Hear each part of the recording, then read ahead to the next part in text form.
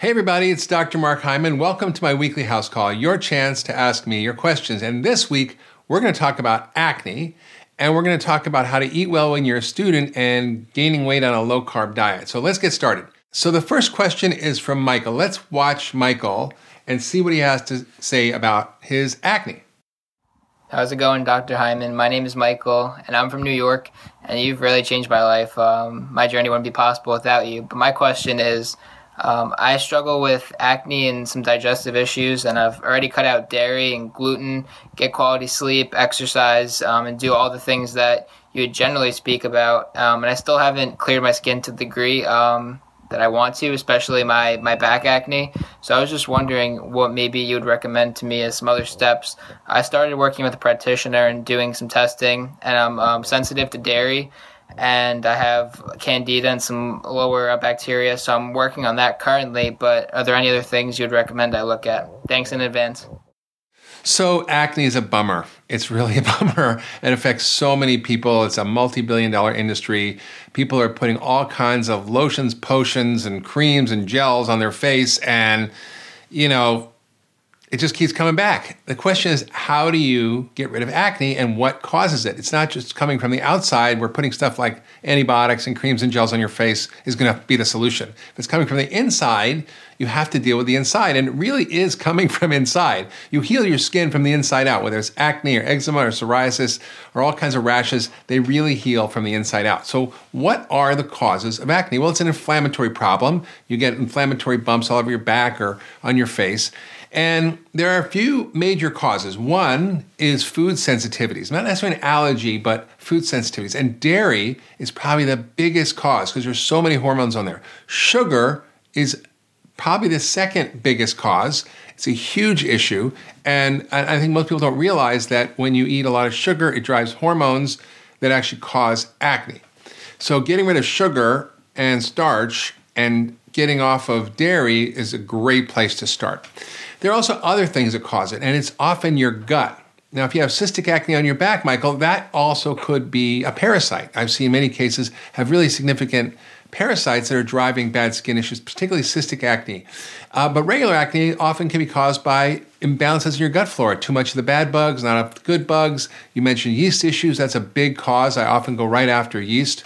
When I treat people with acne, I make sure I deal with the nutritional deficiencies, things like vitamin A, evening primrose oil, zinc, omega-3 fats. All these will help acne. And also getting the immune system to work better by really cooling off the inflammation in your body. And that's basically by an elimination diet, anti-inflammatory diet, by doing things like the 10-day detox can be very, very powerful. Dealing with inflammation, that's really key. And getting all this gut stuff sorted out. So I often recommend antifungals. I'll recommend probiotics. I'll recommend enzymes. I'll recommend a number of things that can help to balance the gut. So acne is a big deal. It affects millions of people. And there is a solution. I encourage you to check out my blog on acne, which I wrote years ago, but I think it has the most hits of any blog I've ever written. So I encourage you to check that out, and there's some other great resources as well. So the next question is from Gretchen, and Gretchen is a PhD student, and she says, how can I really deal with eating well when I'm so busy in school and I don't have a ton of extra money because I'm a student? How do I actually eat healthy and support my family and do all those things? So, Gretchen, that's a great question. And I actually had to live that because I was a medical student. You're a PhD student. And when you don't have a lot of money and you don't have a lot of time, like, how do you eat well, right? I mean, and when I was in medical school, I basically got up at 7, went to school, came home at 5, had dinner and studied till 11. That's pretty much my life. And I didn't have a lot of time, but I actually learned how to do simple cooking that's healthy and delicious and doesn't take a lot of time.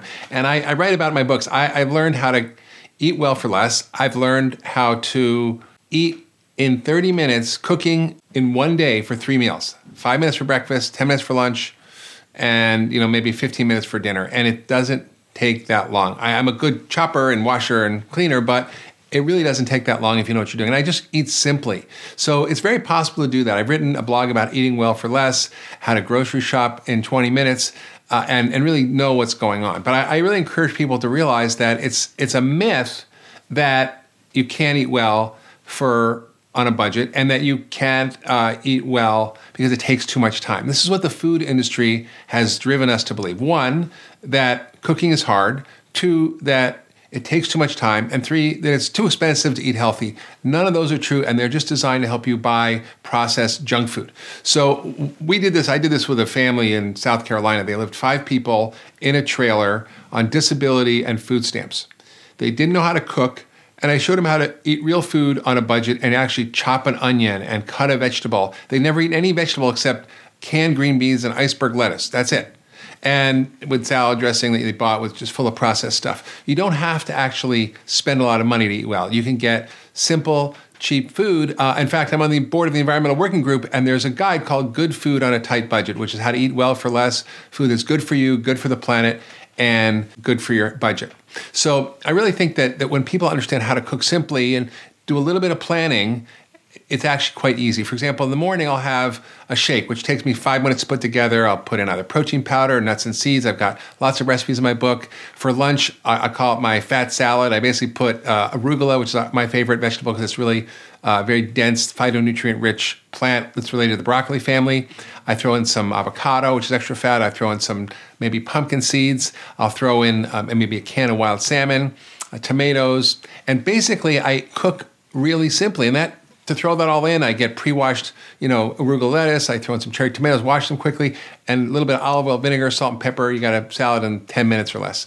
And then dinner, I'll make a simple piece of protein, maybe a piece of chicken, lamb. I'll stir fry some vegetables. I'll put, just some really simple food together, and it doesn't take a lot. And I have a lot of these recipes in my cookbook. There's a lot of great ideas in there. There's ideas about how to eat well for less, how to cook in less time. But I don't think we should be bamboozled by the food industry that's telling us to leave the cooking to them, right? You deserve a break today. That's just nonsense. So I think it's possible once you learn to cook simply that you can eat well on a budget.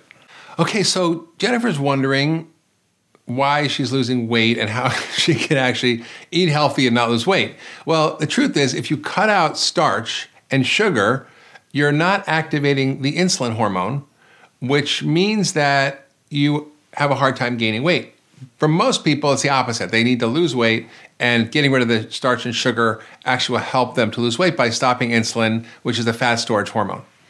When you are actually losing weight, eating Eat Fat, Get Thin, which is basically a very low starch diet, low sugar diet, then it means your body is different. Everybody's different. We're all individuals. So functional medicine is really about personalized nutrition and about figuring out what works for you. And, I need a little starch because I'm skinny. And if I basically don't eat the right foods, for me, my body doesn't regulate. So I'll have sweet potatoes. I'll have celeriac, which is like a celery root. I'll have sometimes small Peruvian potatoes or fingerling potatoes, which are less starchy. And I'm able to sort of maintain a healthy weight. So it's really important to figure out what's right for you. So if you need a little extra starch, that's okay. I think it's just really figuring out what the right diet is for you and understanding how to maintain that. So when you are having other issues, you might have gut issues, absorption issues, you might have thyroid issues, your thyroid might be too active, you might be under too much stress. There's a lot of reasons why you can lose weight that are independent of your diet. So I encourage people to check those things out if they're really struggling to maintain a healthy weight. But for most people, it's finding that right balance for you and tweaking it. For example, nuts and seeds are actually good because they do have a lot of good protein and fat, but they also have some carbs in them, and it's a good balance. So there's a lot of ways to add in foods that can help you gain weight if you're losing weight on a healthy diet. Well, that's all the time we have for today. If you like this video, be sure to share with your friends and family on Facebook and Twitter. And if you have any questions, you can tweet them to me or send your video submissions to drhyman.com. And maybe next week, I'll make a house call to you. Thanks for watching.